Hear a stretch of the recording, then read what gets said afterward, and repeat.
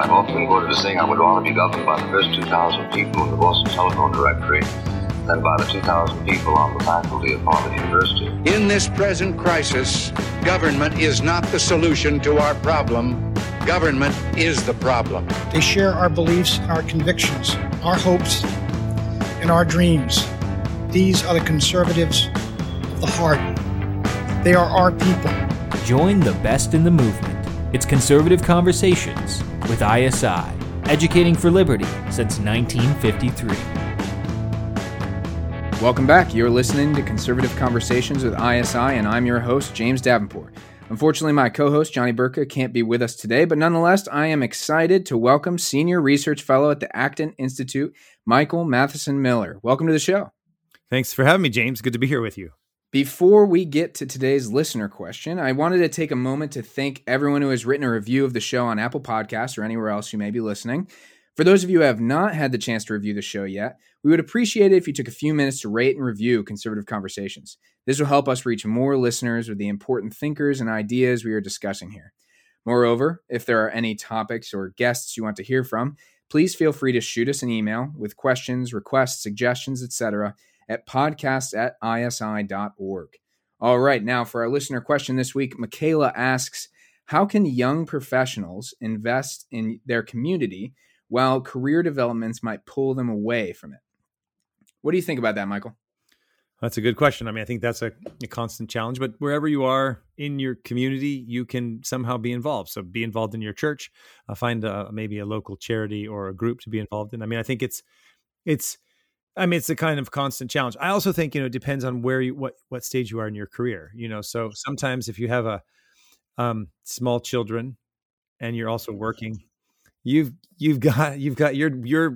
you're already doing the corporal and spiritual works of mercy every single day, taking care of people. So, I mean, it kind of depends, but I think that it's a good question. But I do think it's important. I mean, depending on the person's age, there's youth groups that people are involved in, ministries to help those in need.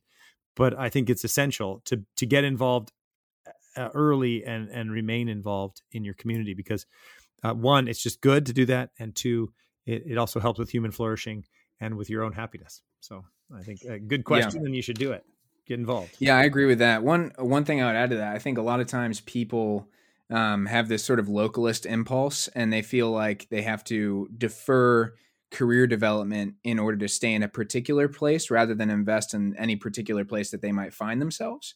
Have you experienced that tension? What would be your advice for managing that? Well, I mean, that's a good question. So it's kind of funny because my wife and we moved around a lot. I lived in Japan. Before I was married, I lived in Japan, lived in Europe, and was moving around.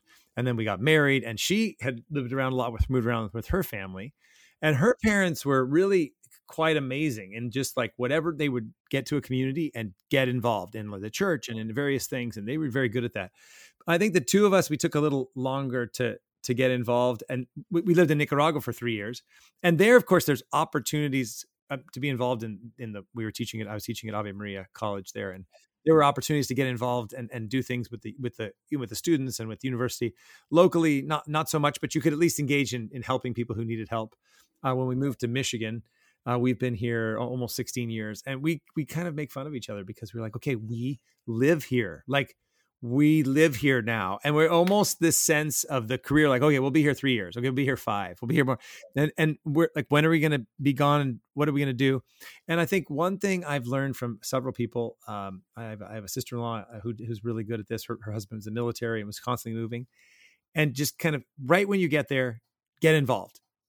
Do things right away and don't wait for the perfect situation. And I also make a joke, I'm a total localist. All my children, wherever I have been born locally, right? No matter where you are, you're local. So that's, and I like the localist impulse. I think, I think it's good. We're going to talk about the Tocqueville option and Robert Nisbet and localism and all the stuff I like. But yeah, I think it's I would say my error was I'm waiting for the time to be involved. Just do look for the opportunities around you and do it right away, without being ideologically activist or anything. I'm just saying being involved in things. There's a lot of things, there's a lot of needs. And so I think your point is don't you don't have to be in your permanent place to do that. You can do it wherever you are. And then you develop the habits of doing that, because it is actually a practice of expertise and virtue. So Yeah, I absolutely. don't know if that's agree. helpful, but Yeah, I think so. Thank you for the question, Michaela. And for our listeners, if you'd like to submit a question for the next episode, just shoot us an email at podcast@isi.org, or you can tweet to us or DM us on social media. We are at ISI. So now for our books of the week, Michael, what are you reading? oh golly, I'm with ADD. So Thomas Aquinas, he has a virtue of studiousness, and then the contrary, like the vice, is curiositas, like curiosity. And so instead of like focusing, you just are like always looking around. So that's probably one of my many vices. But so I'm reading a couple of things. I'm reading Carter Snead's book, What It Means to Be Human. So I'm going to interview him actually this week. So I'm reading that. I'm reading a couple of books on technology. Fred Turner has written a book called From Counterculture to Cyberculture, which is really interesting. So let's see. I'm reading a Louis L'Amour book, which is fun. I've just discovered Louis L'Amour. I've been reading a number of his books. I'm reading a couple of books, another books on technology, a book called Artificial Unintelligence by Meredith Broussard, and another book called The Myth of AI. I think it's Branson. Comes the name, doesn't come to me. It'll come to me. But let's see, and some children's books to the children. And then I just read a really good book called Breath, on breathing, by James Nestor. It's fantastic. It's super interesting. And also, I'm also starting some Marshall McLuhan on understanding media. So a lot of technology stuff I'm reading. And I think I told you, I just finished a little booklet called Digital Pandemic. So it's coming out soon. It's being published by this group called New Founding. It's connected to that's coming out. So I can get you some information on that when it comes out. Should be out pretty soon. But it's 8 steps to protect your family from surveillance capitalism, cancel culture, and this data intrusion that's going on right now. So, wow. Well, that's certainly an exciting topic, and we need to be thinking more seriously about that for sure right now. Yeah, and then and it does actually overlap a little bit, because I do talk about Tocqueville in that. Oh, really? Well, yeah, I think, and we can go into it later, but I think part of my argument is we do live in digital technology, in a world of digital technology, and so. Not too long ago, I was at an Amish family's house. They invited us for dinner, and it was really great. And we had a lot of good theology. I'm Catholic, but we had all these great theological discussions and overlap, and talked about the Book of Tobit, which is in the Deuterocanonical text that's part of the Catholic very cool scripture, but also that they read at their weddings. It's great. But anyway, I was thinking, well, they're pretty much opted out, right, of digital technology, or completely. And some people you can get off the grid and you can make a decision to do that. But for most of us, it's really just not an option, right? With our work and our life, and children in sports, when they sign up for this app, it's always this. So the question is, okay, so how can we then, if we're going to use digital technology, can we use digital technology in a better way? And right now, the dominant models of technology, big tech, it's based on a lot of I think, anthropological errors, right? Like what it means to be a human person, what it means to engage in commerce. You see a lot of sexual anarchism around it. And it's this kind of centralized vision of the Google vision of the world. And we've kind of equated digital technology with this centralized vision of the world, which is we'll give you free stuff, but we'll take your data on the backside. And I think it's a real problem. And so part of what I'm saying is, like, it's not a perfect, but we can start, like, don't use free email. Always pay for your email, right? It's not perfect. It doesn't mean your data can't be taken, but now you're in a commercial relationship, which is a relationship of commutative justice, right? So that there's an exchange taking place, as opposed to you're almost like, if you think about it, like I did a documentary called Poverty Inc. For the Acton Institute many years ago. I directed it. And it's kind of like a foreign aid relationship, right? When you give somebody foreign aid, you're like, okay, here's the money. Now you're going to do all the things I'm going to tell you. Or there's contingencies.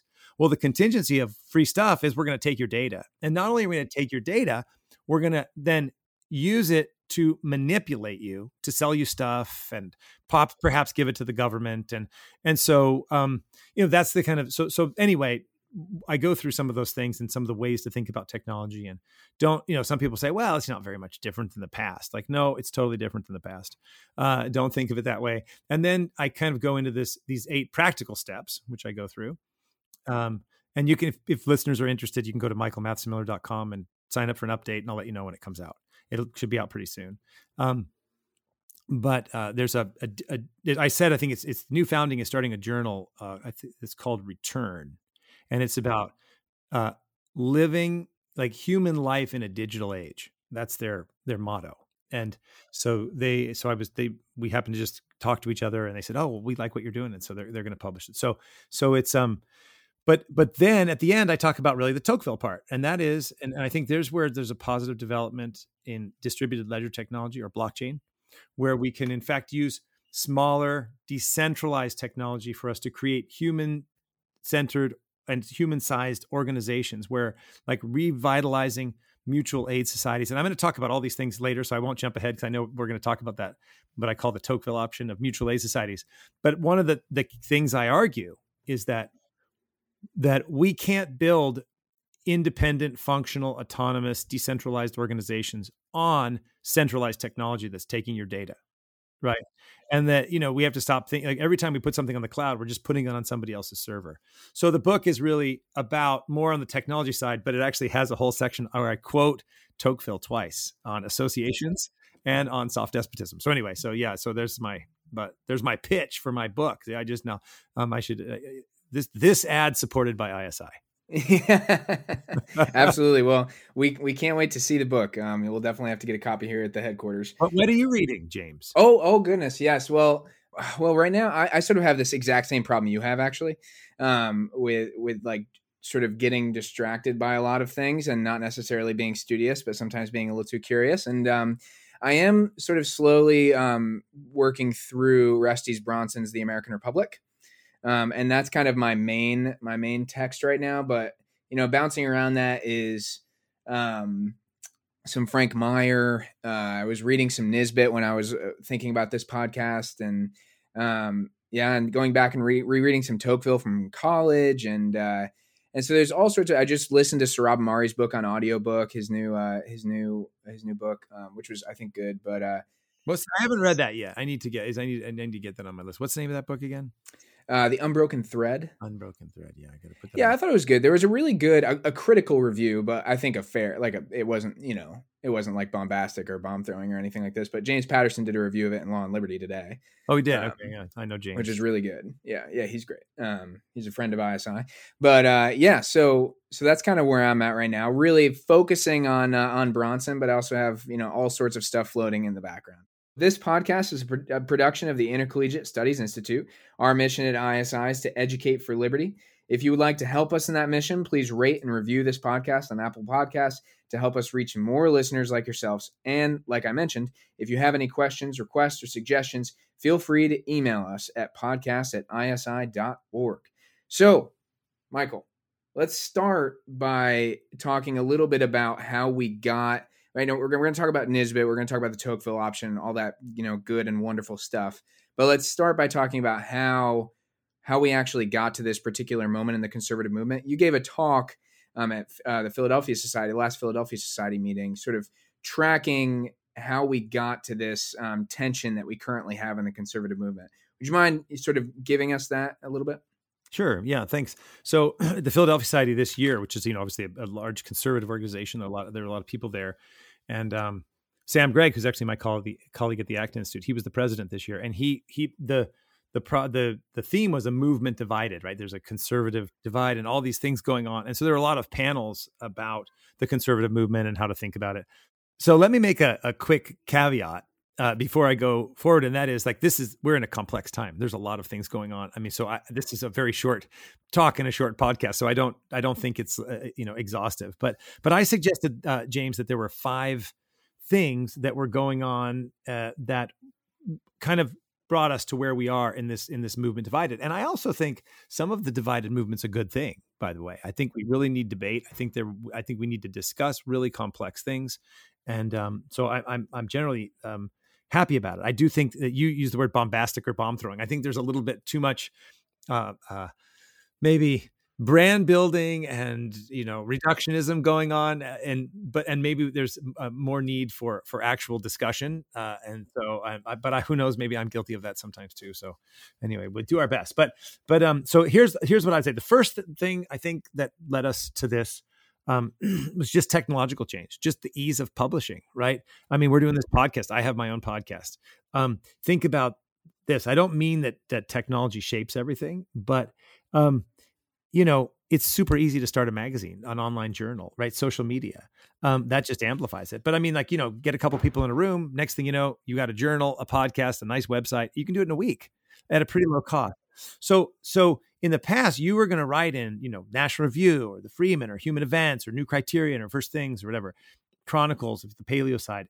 And now you can get stuff out like almost immediately. So I think that there were muted voices that now are saying what they want. And I think that there's a lot more divide, quote unquote, in the conservative movement, because there's a lot more voices talking about what they think and what they want. Yeah. And that's not even to mention the ability to get your opinion out on Twitter, right? Which is not a full-fledged article or anything, but very influential. Right. And I mean, there are people who've built good Twitter followings. And that's, I think, also part of the problem of the bombastic, right? Because so like Marshall McLuhan and all talks about, like how technology shapes us, right? And this is one thing I talk about in my little booklet, like code shapes us. It's not neutral. Well, using Twitter, it's a certain media, right? And that shapes the message, right? And so it encourages kind of short, bombastic comments to get play, which is also another thing that's going on, I think, in the conservative movement. It's just like, so that's just the technology alone is influencing it. So that's the first. The second is a position that not everybody agrees with, but I argue that the conservative movement was always divided, right? That, there's this kind of talk about let's get the band back together. But maybe the band was an illusion, right? Or I would argue probably more precisely a political coalition more than an intellectual one. Okay. So that I think it's always been diverse and varied, but that it's more divided today. One, because I just said technology. Two, I think there was a breakdown of a clear opposition. And three, because of political changes and cultural shifts. So I think we're seeing a little bit of a clearer picture of what the diversity looks like now, whereas the diversity in the past was more muted or hidden. Didn't mean it wasn't there. It just means that you didn't see it as much because the technology and because the opposition, you were in opposition, right? So if you think about like fusionism, and we can talk about that in more detail, but like just broadly, fusionism, I would argue it was a political and electoral alliance against this shared opposition, right? So more than a coherent vision of the world, fusionism was this amalgamation of various groups that kind of congealed together in an opposition. So you think about what's going on. Okay, the Soviet Union, communism and fascism, the legacy of FDR, the New Deal, the Great Society, the large administrative state, right? That Nisbet's writing against. This kind of rational planning of society, this technocracy elements. The sexual revolution, the cultural revolution, hippies, progressives, Keynesians, right? So this kind of alliance of like different factions of the left, and then external foreign threats and things. And so you have an alliance there. And I think the standard way that it's been described, people like George Nash documents this in his book, in the conservative, which ISI published or republished at least. That's right. Yeah. It's a great book. No, I think that's a great book. And George Nash is such a kind man. I've met him a couple times at Liberty Fund. He's just so kind. But he describes it as this alliance between traditionalists, anti-communists, and libertarian kind of free marketer types. But Nash also, he notes there's a lot more diversity, right? So, I mean, let's just think about what that conservative movement of fusionism looked like, just for like a couple things, right? So you had anti-communists and free marketers. You had limited government types, traditionalists, libertarians, classical liberals, evangelicals, conservative Catholics, conservative and Orthodox Jews, neocons of various stripes, right? So like Michael Novak is not the same kind of neocon as Bill Kristol, right? And we can talk about what a neocon is later. You had Straussians and East Coast Straussians and West Coast Straussians, right? pro-life people. You had thinkers like Russell Kirk, Robert Nisbet, Eric Voegelin, Wilmore Kendall, natural law Thomists, new natural lawyers, right? Fiscal conservatives, pro-business people, social conservatives, people who are pro-globalization, protectionists, right? Pappy Buchanan and this kind of nationalist element, which you're seeing now, right? It just was muted, right? And also the different times. Social liberals were part of the conservative movement, but they were kind of, low taxes, but social liberals. People who don't like environmental regulations, right? A sense of encroaching government. But you also have a type of kind of pro-organic conservative, a lot of Christians who are early on in this movement. Southerners, right? Pro-family people who like gun rights, people who are worried about the sexual revolution. So you have all of these things, right, that were there, but they kind of consolidated their efforts against this common foe of statism. But my argument is, right, that the band was always maybe an illusion, but once the opposition broke down, if that makes sense, or at least change, so the alliance changed, right? So I will say one thing though, before I go on. I do think, a number of people have argued this. Stephanie Slade argued this at Reason Magazine, that there was a fusionist ethos or a fusionist group, and I do think that there indeed is / was what you could call a kind of fusionism, where you have a combination of people who believe in limited government, who believe in free competitive markets, who are generally, pro-trade, and who are traditionalists and anti-communists. Okay. But what I would argue is that that's one group among many groups as the conservative movement, so that the fusionist ethos wasn't simply the thing, but because a lot of prominent people had it, that, that's what it was. So I think it's important to make that distinction, right? That there is a fusionist ethos, but that was one thing among that massive list I just put out. Yeah, and I think I would add to that I think part of the point of her piece is to say, at least it seems to me, I haven't read it in a while, but when I read it, it seems to me that part of her point was that you can't really define fusionism as the three-legged stool. You have to define fusionism as a sort of coherent political philosophy or political theory founded on the premise of maintaining the tension between freedom and order. Yeah, that's yeah. I mean, again, it was a while ago, so I don't know if I agree with everything she says in it when I read it. I mean, it was a long time ago, but I do think there is a fusionist ethos, and I think there's also like a natural law element to that too, right? So for example, I'm generally a supporter of free competitive market economies. Okay, I also write about ISI has published work I've done on cultural critiques of capitalism, and that capitalism does in fact harm culture. It's not neutral. It has negatives and positives. So it's not as if like, the market's neutral. I mean, I think it's both morally positive and has some real serious cultural and moral negatives as well. But anyway, so I think there's free competitive market economy is generally the best thing. I believe generally in limited government, but because I believe in the principle of subsidiarity, I think there's a place for government. I don't think government's a necessary evil. I think it's a good.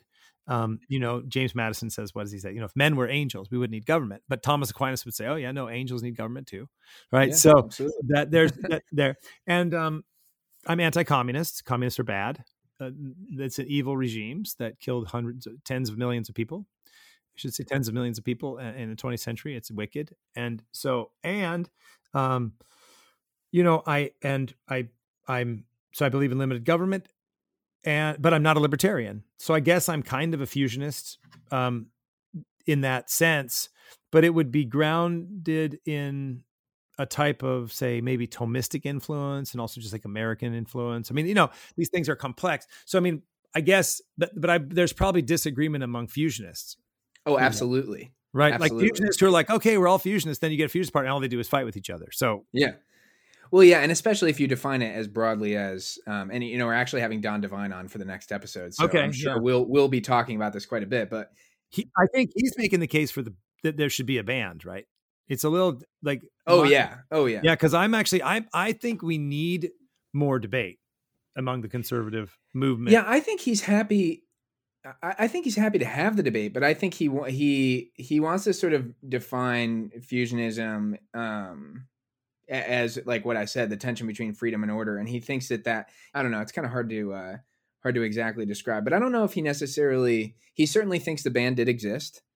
I don't know if he thinks that the band needs to get back together in the exact same way it used to exist. Yeah, I haven't looked at this book yet. Yeah, no, exactly. I mean, look, I think this is a good time to think. These are complex things, right, James? I mean, like we're trying to all work out these things, and we're trying to wrestle with complex elements. And so, I think probably we need a lot of goodwill with one another. So anyway, so I think so now I talked about that opposition. Well, as the opposition changed, the alliance changed. So I in one sense, there was a band, but I think it was a political electoral band, not an intellectual band, if that makes sense, right? Or theoretical one. So, okay, one, what are some of the changes? One, well, the conservative movement came to fruition. It wasn't a minority. I mean, you had Ronald Reagan, Bush 41, Republican control of the House with over 40 years, and this success created changes in the movement, right? Conservatives were no longer in the opposition. And of course, despite small government rhetoric, they were actually expanding the size of government in many cases. Okay. Now you fast forward, I'm leaving tons out, but you fast forward to the collapse of the Soviet Union. And there's, in a sense, almost a vindication of conservative critiques of managed economies, that in fact communism was in fact not the future, but wicked, and Michael Novak wrote a wonderful piece in 1994, which was his Templeton address called "Awakening from Nihilism," where he kind of lays out this three-legged stool of limited government and free exchange, free economies, and a moral ecology, right? And how this idea is there. And so there's this victory, right? And so, but that victory meant the opposition crumbled, right? The Soviet wasn't anymore. Keynesianism's on the back burner. There was this enthusiasm for privatization, liberalization, and globalization. I mean, Clinton and Blair, right, were like new Democrats, new labor. And they spoke positively of entrepreneurship and markets and business and right. And Davos capitalism was cool. Okay. Now I actually think this was a real problem because I think we made an error there. I think conservatives, I think broadly, a lot of people made an error. And like starting to figure it out, and we over time, but that, Francis Fukuyama wrote like the end of history, and this, there's a sense, right? I mean, that's complex too, but I'm just saying there's this sense like, okay, capitalism has won the day, and a lot of people celebrated, oh, okay, markets won the day, but what I think we didn't see at the time, it's very clear now, but at the time, that in fact, we reduced socialism to its economic aspects. And so there's a sense, I think, of euphoria, like, oh yeah, we won and capitalism won out. But socialism is not primarily an economic idea. It's an anthropological idea. And anthropological socialism continued to grow throughout the West. So early people who saw this were Solzhenitsyn, of course. Augusto Del Noce in 1989 said Marxism failed in the East because it realized itself in the West. Joseph Ratzinger, later Pope Benedict XVI, said that when the Soviet Union fell, relativism did not die, but combined with a desire for gratification to form a potent mix. In 2007, I gave a lecture called "The Victory of Socialism" with a question mark. 2007, and it was before the bailouts, right, and all this, the financial crisis, and I began to look like all these kind of social trends. And what struck me was Zapatero in Spain had a lower corporate tax rate than America, but Zapatero is a socialist. And it kind of struck me like socialists were using the economy to further their socialist goals. And I think a lot of conservatives, not everybody, but a lot of us were just like kind of enthusiastic about the fact that, New Labor and New Democrat had come on our side. And then we formed this weird globalist ethos, right, of Davos capitalism, right? So this was, I think, one really big problem that was, I think, a blindness. And I think some of what we're seeing now is I think some of the critiques of the fusionist conservative victory, which I'll get to in a second, is that it missed this, right? And then there's frustration. So I'll maybe go back to that. But I think also then you saw like socially liberal, pro-business conservative. They were happy to join New Democrats, right? And then they adopt these kind of culturally fashionable progressive ideas. And we're seeing this alliance, we saw it in the beginning with corporate social responsibility, but it's flourishing with this kind of woke capitalism idea. So anyway, I think that error, right, of missing what actually was taking place shapes a little bit of where we are today, right? And so Carlo Lanciolotti, do you know who he is? Okay, so he's the translator of Augusto Del Noce. So you can listen to him on Michael Matheson Miller's Moral Imagination podcast. All right. There we go. I think I sent that to you. Didn't I send that to you? Yeah. Okay. I don't know if you sent that particular episode, but I've listened to your podcast a few times. Okay. Thank you. But anyway, so I interviewed Lanciolotti on Del Noce, and he describes following Del Noce that there was a shift in the 1950s taking place, that the anti-communist rhetoric moved from kind of Christian anti-communism to this yuppie bourgeois capitalism. So Lanciolotti says there's a shift from the Christian bourgeois to the pure bourgeois, right? This kind of yuppie, right? Where both progressives and conservatives appropriated Marxist categories, right? So we're not going to beat you because the Soviet Union is evil and dehumanizing, right? Like we're not using the language of John Paul II as much as we're going to beat you on productivity and liberation, including sexual liberation. So we appropriated these Marxist categories, right? And this is part of the seeping in. So anyway, so as the opposition kind of morphed, this conservative alliance began to unravel. And then, obviously Bush 43, the Iraq War, the resurgence of kind of Buchanan conservative alliances, 2016 with Trump. I mean, all of your listeners know that better than I, but you got Trump versus the Never Trumpers and all these things. But then I think other really deep divisions, right? So for example, debates about marriage with many libertarians who were part of that fusionist alliance, aligning with progressives and supporting the redefinition of marriage, which I argue, I did at the Philadelphia side and I argue now, is that it's really fundamentally anti-libertarian, right? The redefinition of marriage, which is a biological and sociological reality, by the state is a totalitarian act. You're going to redefine biology and tell you that you must obey. And the same thing with the gender theory. So libertarian. So this is another break apart of the conservative fusionists, like libertarians, and not all of them, of course. There's different forms of libertarianism, right? So, we have to, again, I think both of us, we probably, it's important to make this caveat. Some listeners are like, wait, there's lots of, you're absolutely right. I'm not totally being nuanced. It's just a podcast, right? I get, but I think it's important to say that because, there are libertarians who probably agree that it's a totally anti-libertarian move. But again, this creates a fragmentation. And then of course, increasing worries about globalization and the effects of free markets on urban areas. Chris Arnott writes about this in his book, Dignity. And then, conservatives debating on should we be protectionist, have industrial policy, should we have the market? And then this also, which is another interesting thing, like a criticism of the American founding. Like most conservatives liked the American founding, and like people like Patanini and others like, no, it's actually broken. Now, obviously it's not perfect, but I think the American founding, I don't think Patanini is correct in I like a lot of his book. And I think I told you, somebody said, hey, will you write this is a different thing. Will you write a critique of one of Patanini's articles? And so I read the article. I was like, well, I agree with 95% of it. Right. So, it's like, but I do think I think he's wrong on the founding. I think if you take, and I've actually written about this. If you look at the writings of the founding, it's not simply Lockean individualism. They're deeply influenced by scripture. They're deeply influenced by the practice, by the way, of 120 years of self-government and social contract that exists in the New World in 1620, but all throughout the medieval period. Social contract didn't just pop out of Locke's mind. Okay.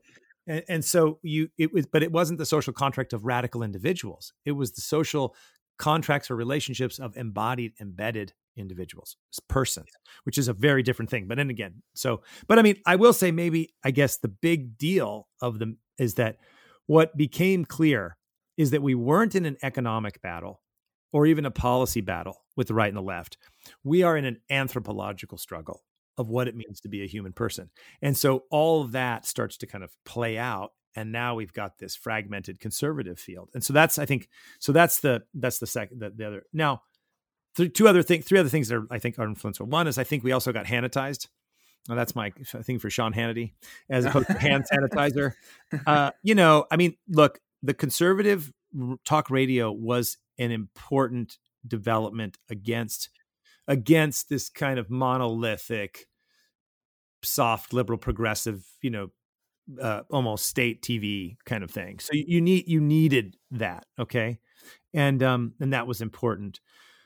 But I think the radio and the television, and then of course social media, as you brought out, it started to exacerbate this movement towards sound bites, and so that our narratives were just simply less false than the left.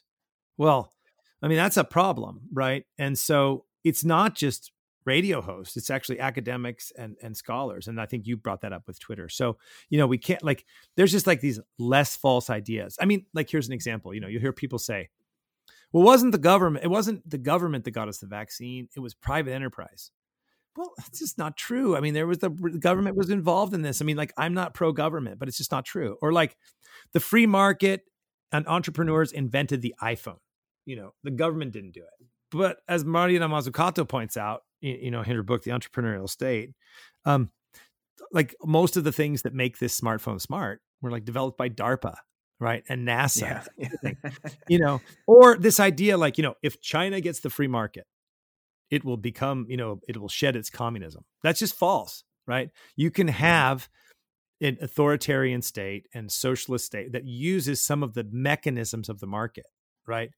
But I also think, on the other side, there's this kind of ignoring of trade-offs, right?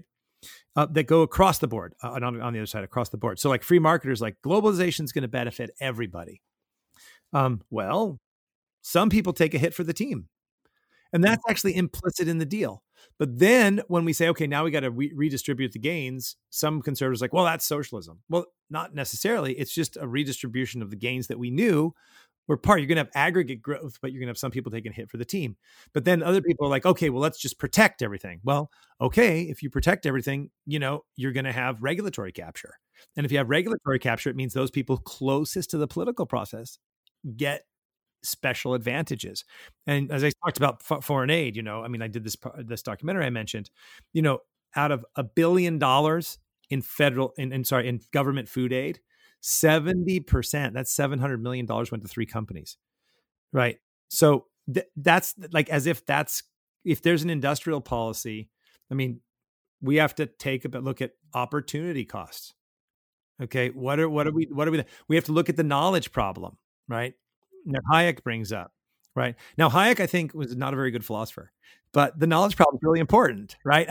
We just don't have tons of knowledge. We can't make decisions. So we have to, all those things. I'm not saying we shouldn't have an economic policy. Of course, we have to have an economic policy.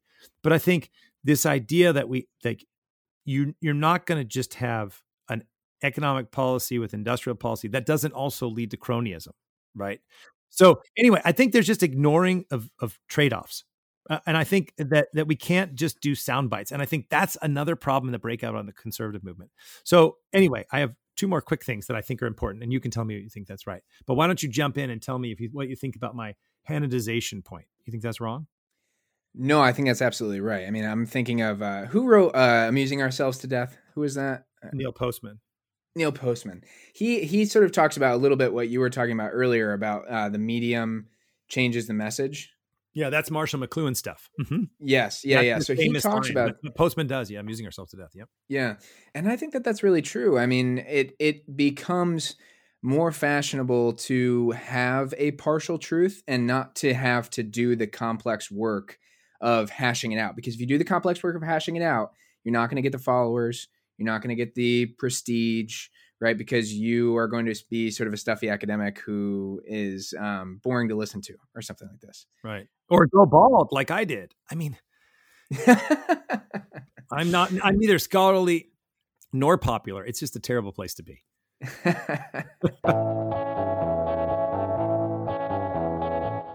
Before we move on to our next question, I just wanted to give you a brief message from a friend of ISI, the Conservative Minds podcast. What does it mean to call yourself a conservative? Where did the conservative movement come from, and where is it going?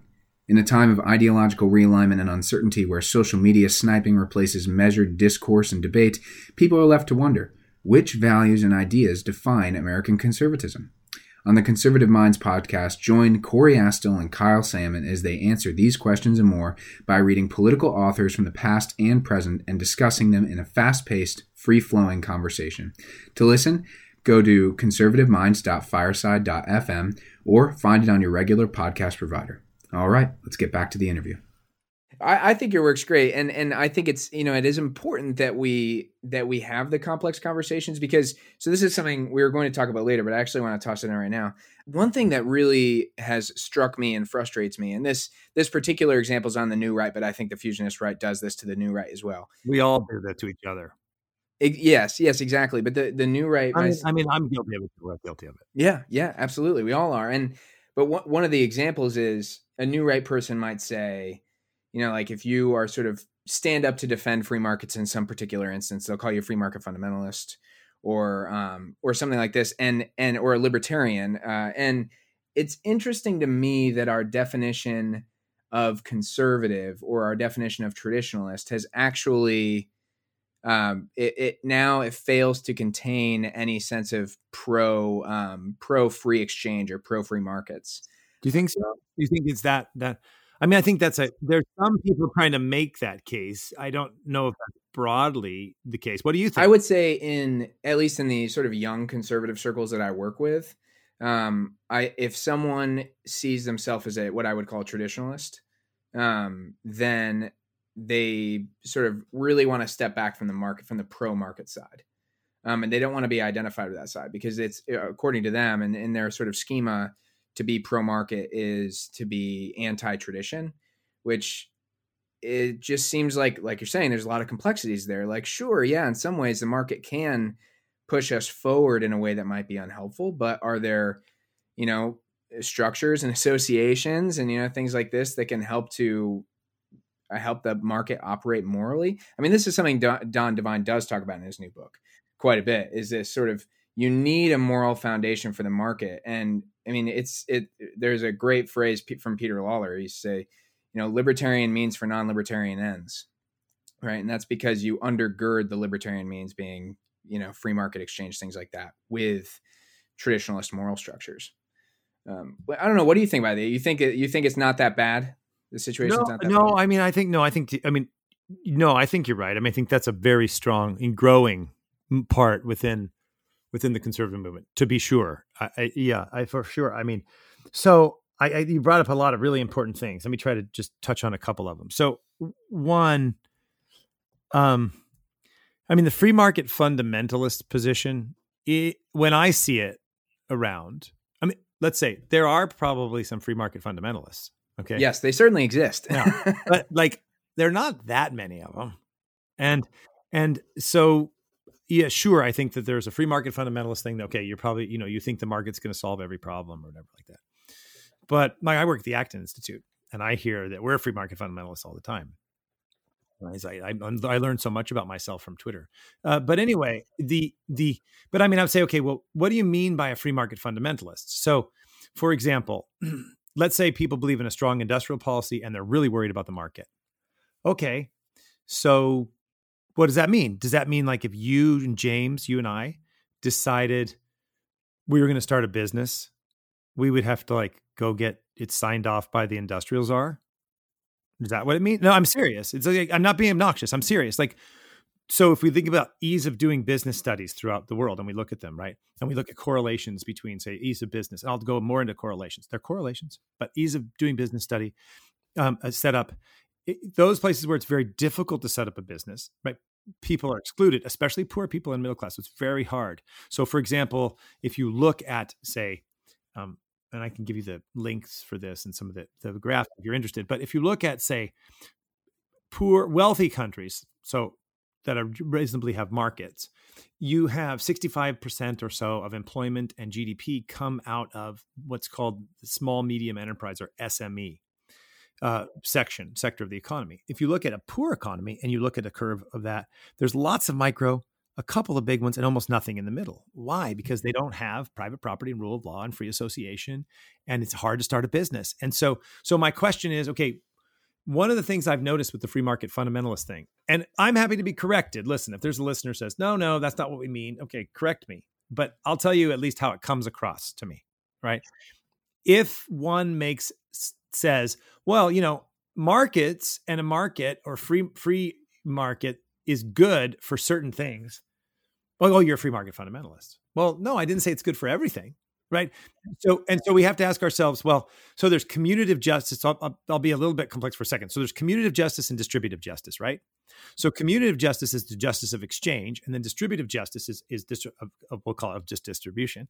All right. So for example, I am in the market buying things, and I'm buying a pencil or a car or a computer.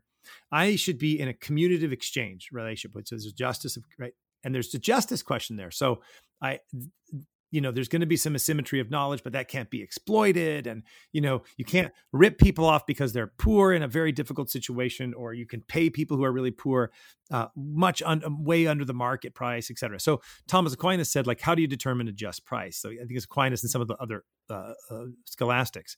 And so this is a summary, but that it's utility, right? So the utility of how useful is the thing, difficulty in production, how hard it is to produce, and then common estimation, which is a market. Okay, that's a just price. So that's how you kind of figure it out.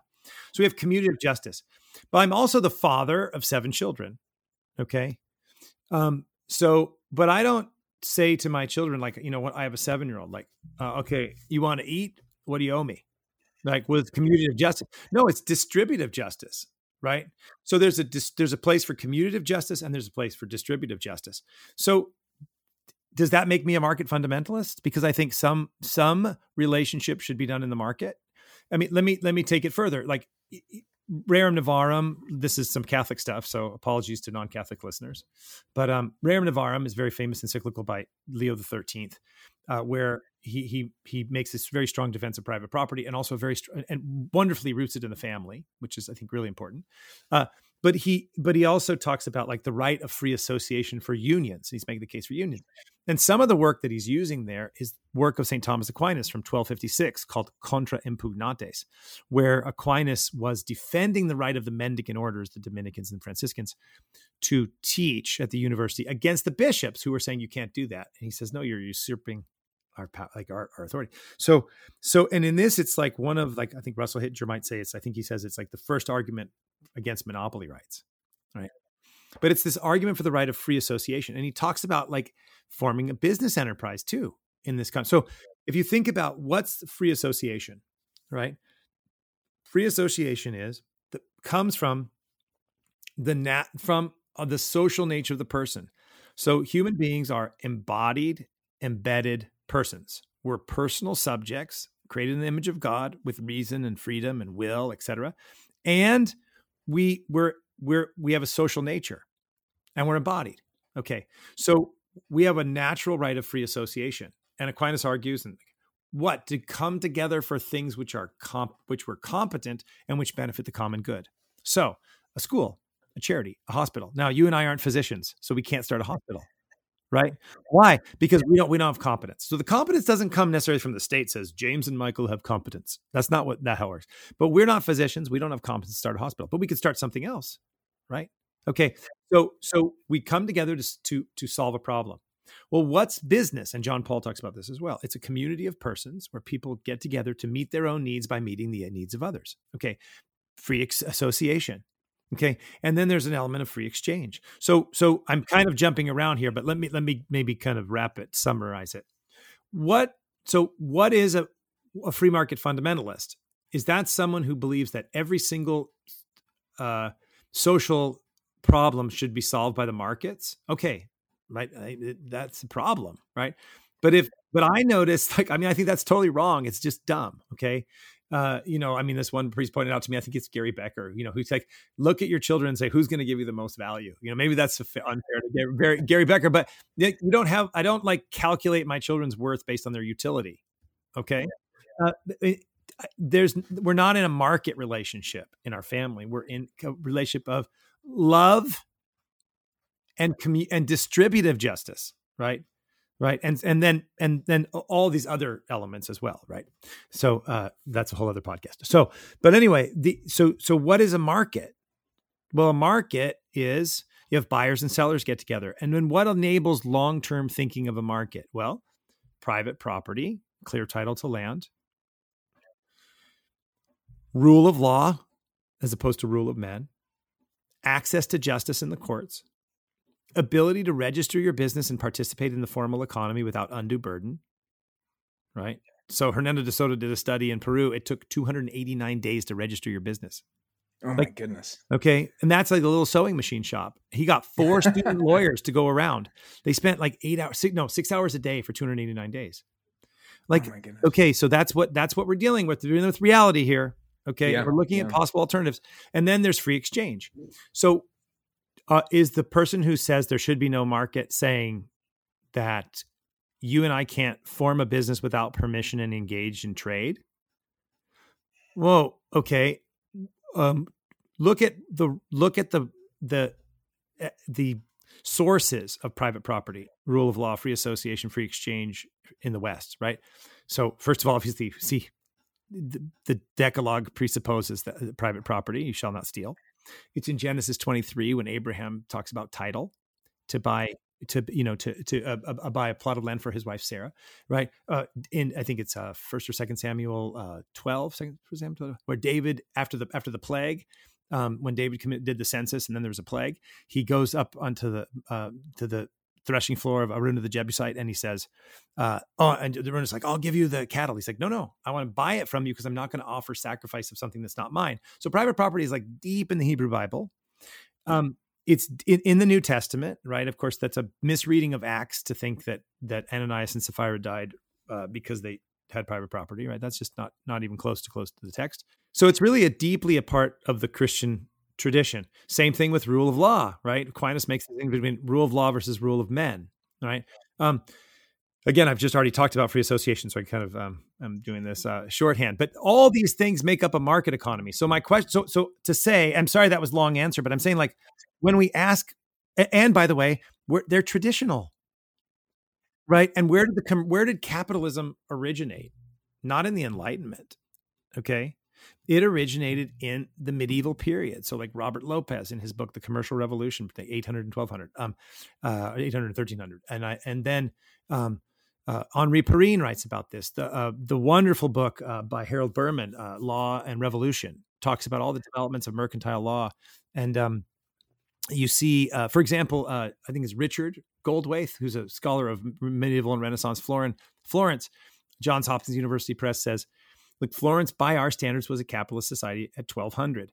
So the development of commercial society, banking, et cetera, comes out of the medieval period. A lot of it was the influence of like internet Italian banks, Jewish merchants and traders like Rashi.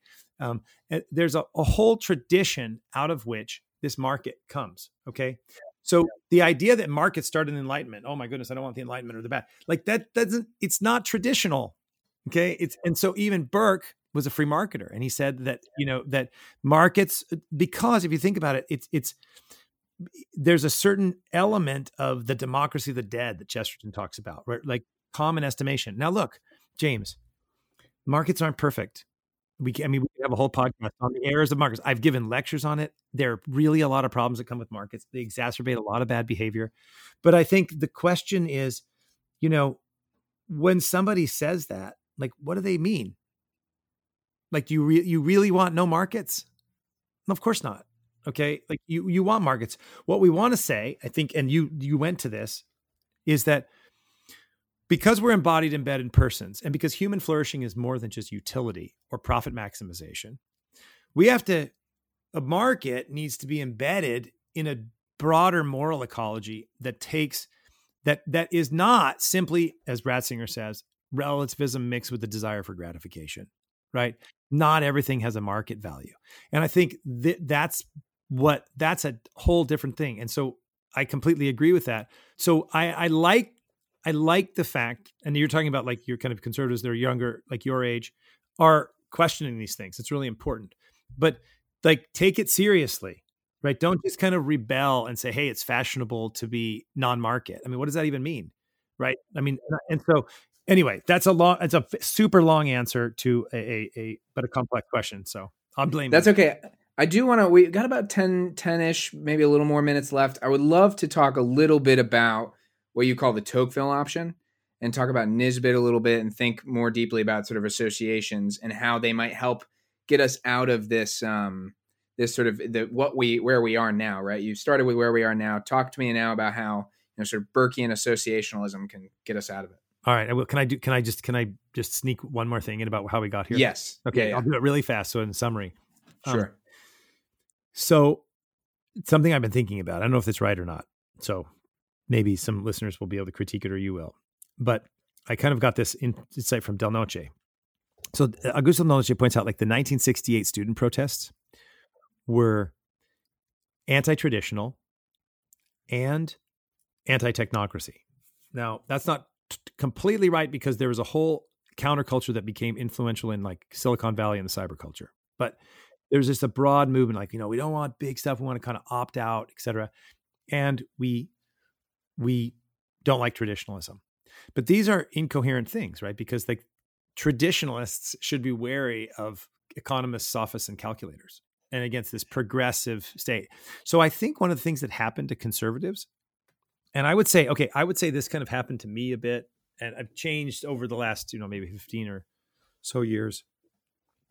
But I think early, the reaction to the student protest by conservatives made people traditionalist. We don't want to hang out with all those hippies. But also because the hippies actually had, and Nisbet talks about this, there's a certain strain of Burkean kind of, say, organic farming and all these things that like kind of opt out, that conservatives are like, these bunch of hippies, right? And so conservatives reacting to the student protests not only supported tradition, but I think reactionarily, and this is not across the board, supported technocratic, hyper-rationalist solutions, social engineering, Taylorite management, industrial farming, GMOs, big corporations, right? But these would have been met by skepticism by Burke and by Nisbet, by Kirk, by Dawson. And so there was this pro-business, anti-environmentalist element in the conservative movement, which is very different from the support of free exchange, commutative justice, and subsidiarity. And so I think the reason I bring that up is just because I think that's kind of like weaved in, and that conservatives my age, because I would be a conservative, right? I don't hold any fashionable opinions, so I guess that makes me a conservative. And conservatives your age, like we're trying to wrestle, like, wait, what do we think about, organic farming? So I have a quick that story I always tell. I was like, where do left-wing progressives, Obama, Clinton, Biden voters get together to find community? And the answer is free markets. At farmers markets. They love farmers markets. And what do conservatives think? Those hippies, right? So think about it. Like they're like reasonably unregulated market economies, right? So the point is, so I think part of what this goes to this point of your question, like we have to wrestle with like, how do we think about agriculture, factory farming? Right. I mean, I think factory farming is morally problematic. We have to think about these things and wrestle with them. And so, and I think this is why I'm really happy that there's this divided moment.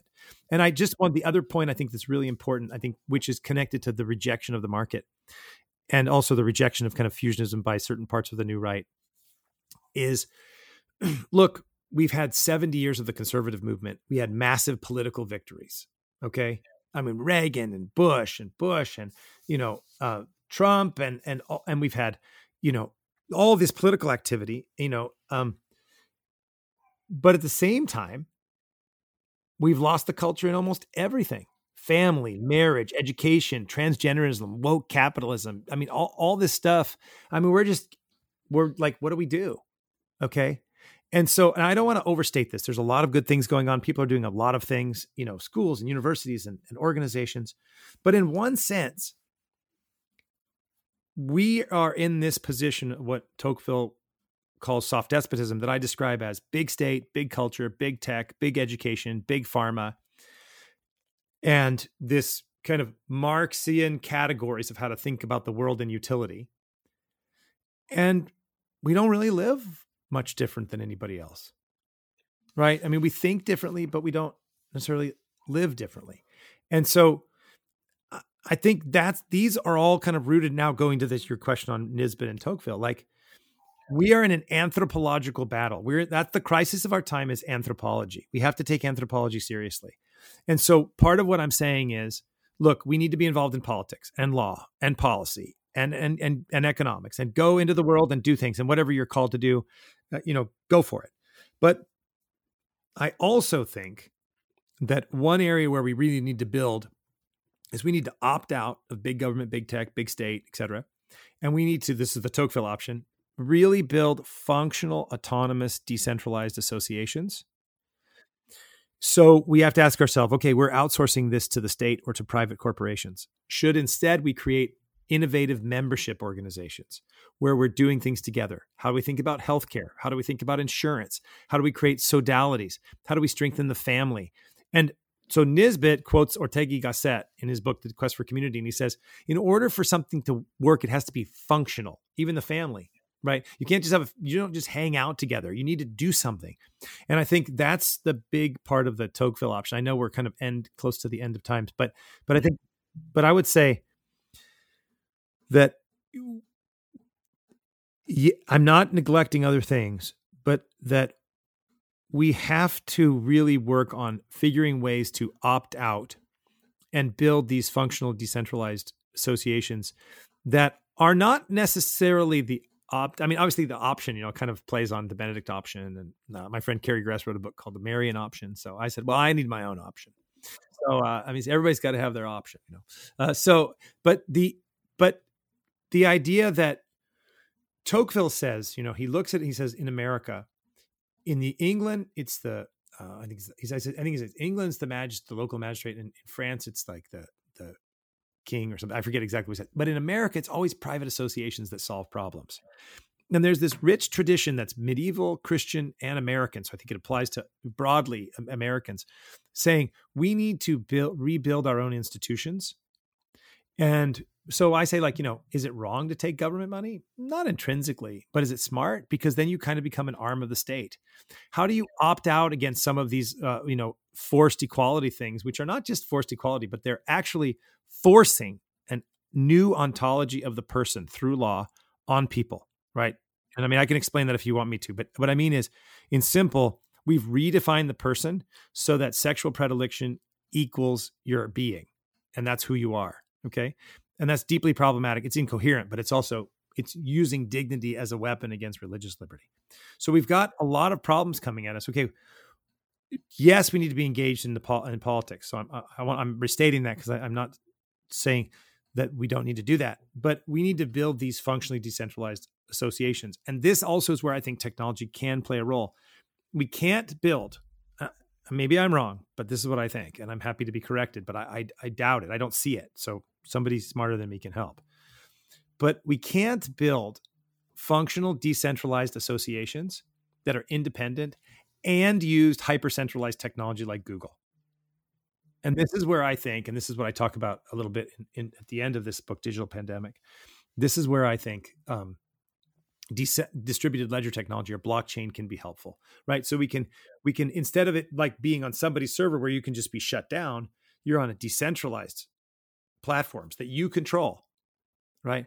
But I think, so that's kind of what I mean by like the Tocqueville option. And Nisbet, this is really influenced by Nisbet. Nisbet influences me a lot in Tocqueville. But that this idea of functional questions. So how do we get our healthcare? Well, our business provides the insurance. It's part of a major insurance company. And we go to like massive hospitals and we use the state. Okay. What if we stop doing that? What if we started building better mutual aid societies that are membership partnerships working with doctors and other people? What about, insurance and disability? Even thinking about how we're getting our internet or whatever it might be. And what I mean by that is I don't simply mean, James, and like, let's start a new social media platform. I'm actually talking about something much richer. This is actually something I'm trying to work on with some people, just figure out how to even think about the technology behind this to encourage this. But like, ISI, what technology are you on? Okay. Acton, what technology are we on? Like, where can we be shut off? Right. Where are these pressure points? And then there's a real question that we talked actually about at the ISI conference when I talked about this book. Like, look, if we can't build these things, then we're in a political crisis because we've, in a sense, lost the ability of American associationalism. And now we're in a crisis. But have we tried? I don't know. What do you think?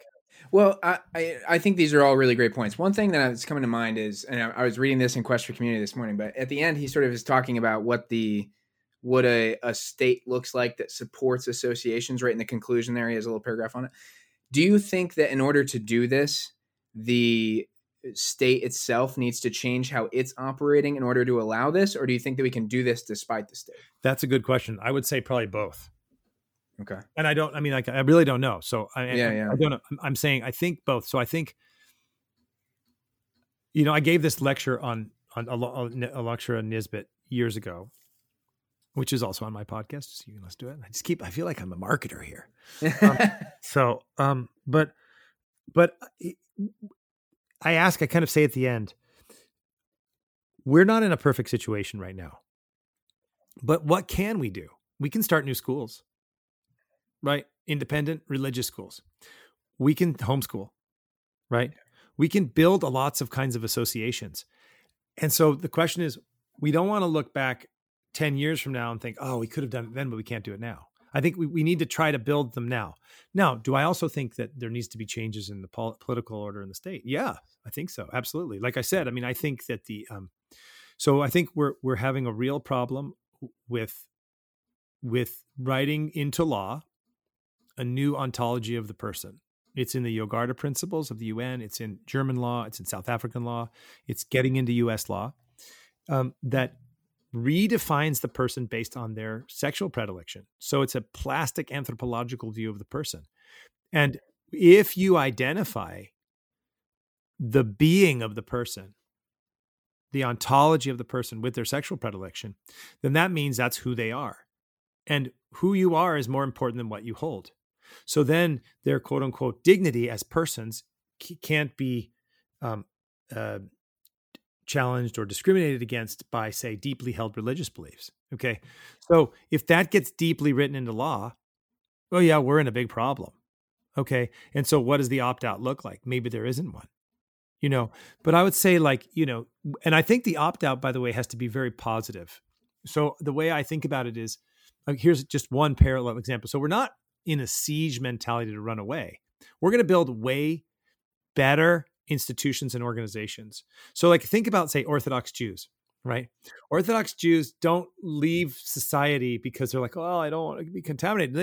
They want to fully embrace the Mosaic law and the Jewish life. And so they do it for a positive reason. And that's what I think we need to do. We need to build better schools. So I'm on the board of a small Catholic school, which is growing. Actually went from 60 people to 300 people in a couple of years with the homeschool partners. It's called Sacred Heart Academy in Grand Rapids, Michigan. And doesn't take government money, and it's growing and everything. And the idea wasn't let's run away from, public schools. No, it's they're bad. The government schools aren't very good. They're not doing anything good. They're not reading good text. They're not building. Let's build something that's good and that's better and more efficient and all these things. And so the people who are doing it it's a positive vision. And that's kind of that's what I was inspired with Nisbet and also convicted was with that question. Well, am I, and I'm not saying I do this right, James. I'm talking about, I need to do this too. Okay. So please don't hear me saying you need to do it and be like me. I need to do it. I'm not doing it enough. That's the question. There's a tension. If we just wait until the politics are better, we're going to be waiting a long time. And I think, by the way, that's a critique of the new right that I like, right? Look, come on. people aren't concerned. Like, we have to stop waiting. Like, let's just let this culture war go away and we'll have low taxes. Like, no, it's not going away. It's not going away. It's just getting more intense and more intense. And Solzhenitsyn and Ratzinger and Del Noce warned us about it. And so we have to do something about it. And we have to get into law and politics. But I also think we need to build these decentralized organizations based on decentralized technology so that we're independent, because one little individual in a soft despotic state, like a Rousseauian detached individual, doesn't have voice, right? And so we need voice. So what's the guy? Hirschman has this, and I'm not an expert on Hirschman, but Hirschman has this concept like exit, voice, and loyalty. So we need to exit big health, big education, right? Big pharma, big culture, big media, right? And also, how do we do that? I mean, one of the problems is like, how do you stop all this garbage coming into your house, and especially when you have teenagers. Those are questions, but we have to exit those things and rebuild institutions in a way that gives us, that's the exit. That gives us then voice, so that we're not like one little individual. People have options if they're feeling that and I think, again, this goes back to the economy. We need to build, and I know there's legal problems with this, but we need to build entrepreneurial ventures that solve problems, that can hire people and bring people in and go. So I mean, I don't think there's a perfect solution to all the problems that face us, but there's never a perfect solution. I mean, this is maybe here's the one thing I'll say at the end. One of my kind of worries is that we're becoming too ideological. And what I mean by that is that so Freud, Marx, and Darwin kind of shape the way we see the world. Like, they have this theory of everything that explains it. Like, Marx explains it this way, Freud his way, Darwin this way, and this is how it all works. And so we kind of think like, we need our theory of everything. So Catholics, for example, right? I'm Catholic. Like, oh, Catholicism is the theory of everything. No, it isn't. Okay. So I don't think there's a single solution to the problems. I mean, there's no, what Vogelin says, immanentize the eschaton. You guys are making those stickers. I love it. Yeah. I got two of them. I was like, there's a real sticker that says immanentize the eschaton. I always heard like somebody dorky had one and you guys made it, and now I get to have one. So That's so excited. Right. Absolutely. But anyway, so we can't immanentize the eschaton. We can't solve the problem. So I don't think there's a single solution. What do you think about the end of that Nisbet thing? Where do you think we stand? And where do you think, like, conservatives that and that you engage with, what do you think they think? Am I too Pollyannish? And by the way, I'm pretty pessimistic. So if I'm Pollyannish, we're in trouble. Yeah. I mean, I don't know. I think that there's a lot of, I see too, as far as I want to say about institutions specifically, there's a camp of conservatives that thinks that we need to reclaim the old institutions, right? Especially when speaking about higher ed, like Harvard, et cetera. Do you think that's possible? No. I don't, but some do. And then there's a camp of conservatives that think that we need to start to found alternative institutions. My question is, as we might be able to sort of we might be able to come together as a conservative movement in a helpful way. We might be able to carve out our space. But if we want sort of the good for America, we need institutions that are legitimate on both sides of the aisle. And that is one of my worries with founding our own institutions. While they are good for ourselves and our souls, they might not always be good at sort of reaching out to the other side. I think they can be, but they might not always be. So, okay. So let me ask you a question. Do you have time for me to ask you a question? Yeah. We do. Okay. So what would be an example? Because I think that's actually an important point. Like, that I think it's a good corrective to maybe, and deepening to what I'm saying. So like, if I say we should just build these institutions, which I do think we have to do, in one sense, they're going to be exclusive. So there's a place where we can live, but we can't just simply create a parallel polis. Right. That's Václav Benda's term, a parallel polis. We have to maybe create it in the short run, but in the long run, we want to rejuvenate the country in which we live, because we're localists, right? Yeah, exactly. Exactly. So that's a good question.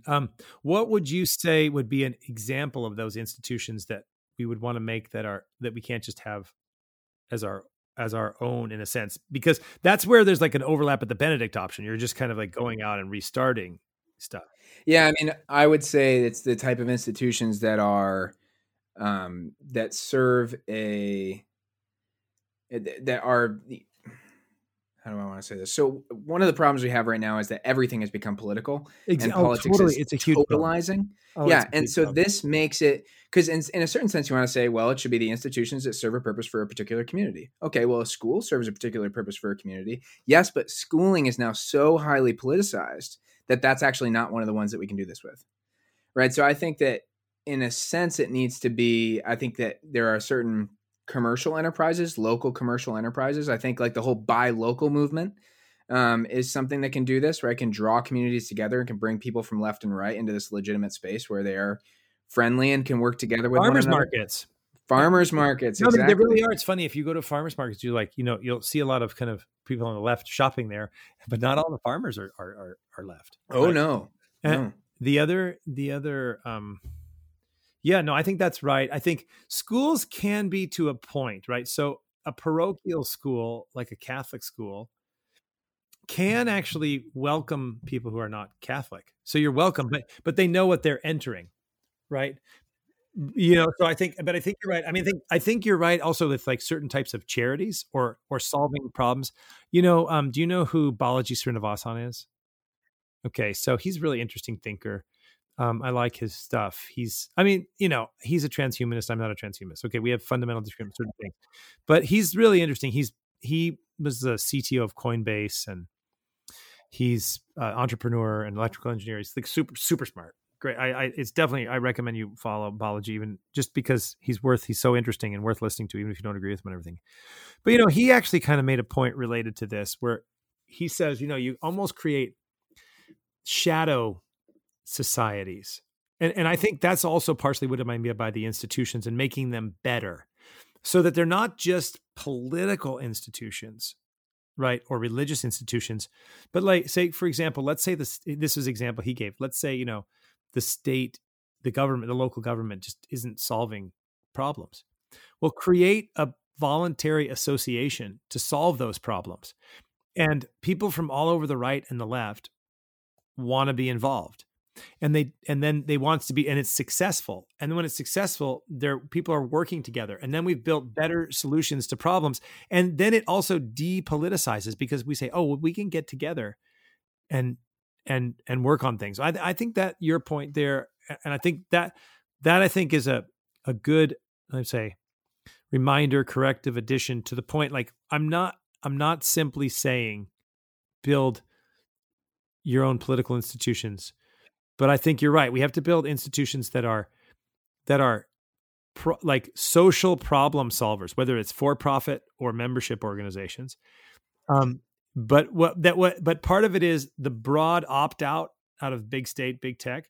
And let's be honest. Do you think everybody who votes for the Democratic Party wants to be part of the soft despotic state of big tech? Like, no, certainly not. Yeah. In a sense, we have to offer alternatives that are welcoming. Yeah. So, and I would add to that, and we do need to wrap up here. I apologize. You and I could just go for hours, I'm sure. Thanks. But, you asked me a question. And I think I took like 45 minutes to answer it. So it's all my fault. No problem. But one thing I would just add to that is that the part of the reason this is so important, especially at the very, very local level, is because the actual process of solving the problem, right? You say, hey, we're going to start this institution to solve this problem. You get people from the left coming and saying, well, let's solve it this way. You get people from the right coming and saying, well, let's solve it this way. But the fact that they have to be embodied and embedded persons together in that space to solve that issue depoliticizes the situation. So it's serving multiple functions when you do that, I think. Well, it's very Tocquevillian too, right? So remember, Tocqueville says like he's worried about equality. And he's worried about pantheism, but he says that he's also really worried about individualism and centralization, remember? And that individualism and centralization actually feed off of one another, right? And this really influences Nisbet. And so And when you have too much individualism, too much centralization, you get in soft despotism, where you have a multitude of people circling around themselves, seeking after the petty and banal, vulgar pleasures with which they glut their souls. And above them stands the state, right, which regulates their industry, divides their inheritances, etc. And they'd be like sheep without a shepherd. He says it's like a father, but he doesn't want you to grow up. So what's the solution to soft despotism, or the obstacles to soft despotism? He says there are three: religion, local politics, and civil society. And it's interesting that you bring this out, because so religion helps stop a love of comfort, which is a result of equality. So equality creates love of comfort, consumerism, think about that. And religion kind of helps kind of mitigate that through ascetic practices. And I'm going really fast. But then the individualism is a turning into oneself, into one's own people. I mean, like, you're kind of your family, and you kind of leave everything to the state. By engaging in local politics and in civil associations and robust civil associations, it does exactly what you said. It brings people together. And so part of what I'm thinking through, and I don't know the answer to this, James. I mean, like, I don't know. I have to think this through. And I think business corporations are, it's good. We need businesses. Like, I think they're part of the natural right of association. They're a way we solve problems. But what I'm starting to try to articulate and need to work through is, are we outsourcing too many of our human experiences, needs for convenience to the state or to the market? And that we need to rebuild civil associations that engage in social problems, and revitalize local politics with this together, and get away from this kind of hyper-centralized technocratic approach to everything.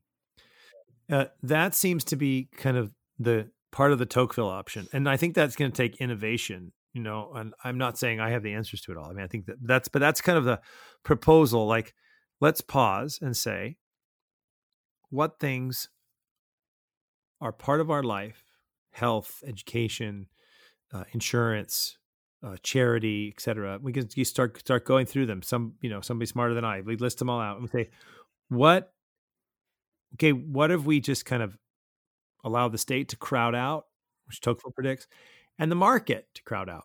Like, we've created a transactional relationship when it should be a non-transactional relationship, or a different kind of relationship. So I think that's what I'm thinking. But I think that aligns well, and I'm glad you brought that up. That aligns well with your point, which I think is an important one to keep in mind. We don't just want radically separate institutions. I think that's a great point. And I think we're going to have to wrap it up here, but I just want to ask you our final question, which we ask all of our guests. I'm going to ask you to try to answer it in about a minute or maybe two. And that question is, what is conservatism? Oh, golly. That's a good question. That's a good question. So, I mean, this one, I won't do justice to it, but I would say conservatism is, and I'll probably listen to this and think that was not a very good answer, but conservatism is first a realization and embracing of the fact that we are embodied, embedded persons, that we are subjects, willed for our own sakes. We are personal subjects. We're not just radical individuals, and we have a social nature. What Norris Clark calls, we are being substance in relationship, right? So I'd say that's the first. I would say that it takes the body seriously, and it takes social reality seriously. Second, I would say that it takes seriously tradition and the democracy of the dead. That we don't just think, we don't have what C.S. Lewis calls chronological snobbery, that we take seriously the tradition. And that I sometimes say, you can summarize Burke by saying, you can't just do stuff, right? That you have to realize, like, the world is very complex. So 3 would be, we take complexity seriously. Okay. That the world is complex and interrelated, and we just don't understand it all. 4, and this is not in any particular order, that we have a reverence for being. That we recognize, one, that being is good, that the world is intelligible, right? And that we have a reverence for being, okay? And that truth, and this is Thomas's definition, truth is the conforming of our mind to reality. So the conservative doesn't think we can't complete creation by participating with God to improve and innovate, but that we do that but first we conform our mind to reality. 5, I guess I would say that we take seriously what Michael Polanyi calls inarticulate rationality, or what the tradition calls connatural knowing, right? That we understand that just because we can't say it and explain it doesn't mean it's not rational. And this relates to this deep problem with modernity, where we have reduced reason to the empirical, right? This empiricist rationality, which is incoherent on its own terms because you can't demonstrate empirically. That's what it means. But it also takes away the fundamental elements of beauty, truth, goodness, right, wrong, friendship, love, compassion, and pushes them outside the realm of reason, right? And it leads to what Lewis calls the abolition of man. And so I would say, and then I think there was one other that came to my mind that's, I think, important, that if I'm losing what it was, but I think that's I think my very, there's probably more to add to that. And, but I would say that's, I think, what conservatism is, and that, we have this, that's what it is. We're non-utopian, super important that we're not, so that, like Ratzinger, Cardinal Joseph Ratzinger, Benedict XVI says, we must always strive for societies that are just, but we can only create relatively just societies. And every other eschatological promise only enslaves us. And so I think to believe that you can't immanentize the eschaton is really a central part of what it means to be a conservative as well. And so amidst the fact that we're subjects created in the image of God, and this is the religious part, we're creative. We are called to complete creation and invent things and make things and change and improve, but that it's always in reverence to being. We're not trying to create the new Tower of Babel, but rather we're trying to work within within reality and within like the biological and social realities, and take seriously this tradition, etc. And so I think that's part of what it means to be conservative. Well, I think that is a wonderful definition. Thank you. And before we go, where can people follow you on Twitter, your website, etc.? Let people know about that. So first of all, I'm a senior research fellow at the Acton Institute, so you can find me there at acton.org. I referenced a film I directed in the interview twice called Poverty Inc., which you can also find at povertyinc.org. I have a podcast. It's my own podcast called The Moral Imagination. So it's themoralimagination.com, and you can also find that on Apple and Google and wherever else you listen to your podcast. And then my website is michaelmathesonmiller.com. And I mentioned the new book coming out, The Digital Pandemic. It's not out yet, but if you go to michaelmathesonmiller.com, sign up for updates. I'll let you know when it's coming out. And I'm also on Twitter at Matheson Miller, which I don't do that much, but I'm there. Wonderful. Well, thank you again for joining us, Michael. And upcoming on Conservative Conversations, be on the lookout for episodes with Don Devine and Sarab Amari. And thank you for listening to Conservative Conversations. If you've enjoyed this podcast, please feel free to head over to isi.org/resources to see all of the other things that we offer our members, including the Intercollegiate Review, select modern age articles, ISI books, and of course, this podcast. Thanks again for listening. Don't forget to rate and review, and we'll see you next time on Conservative Conversations with ISI.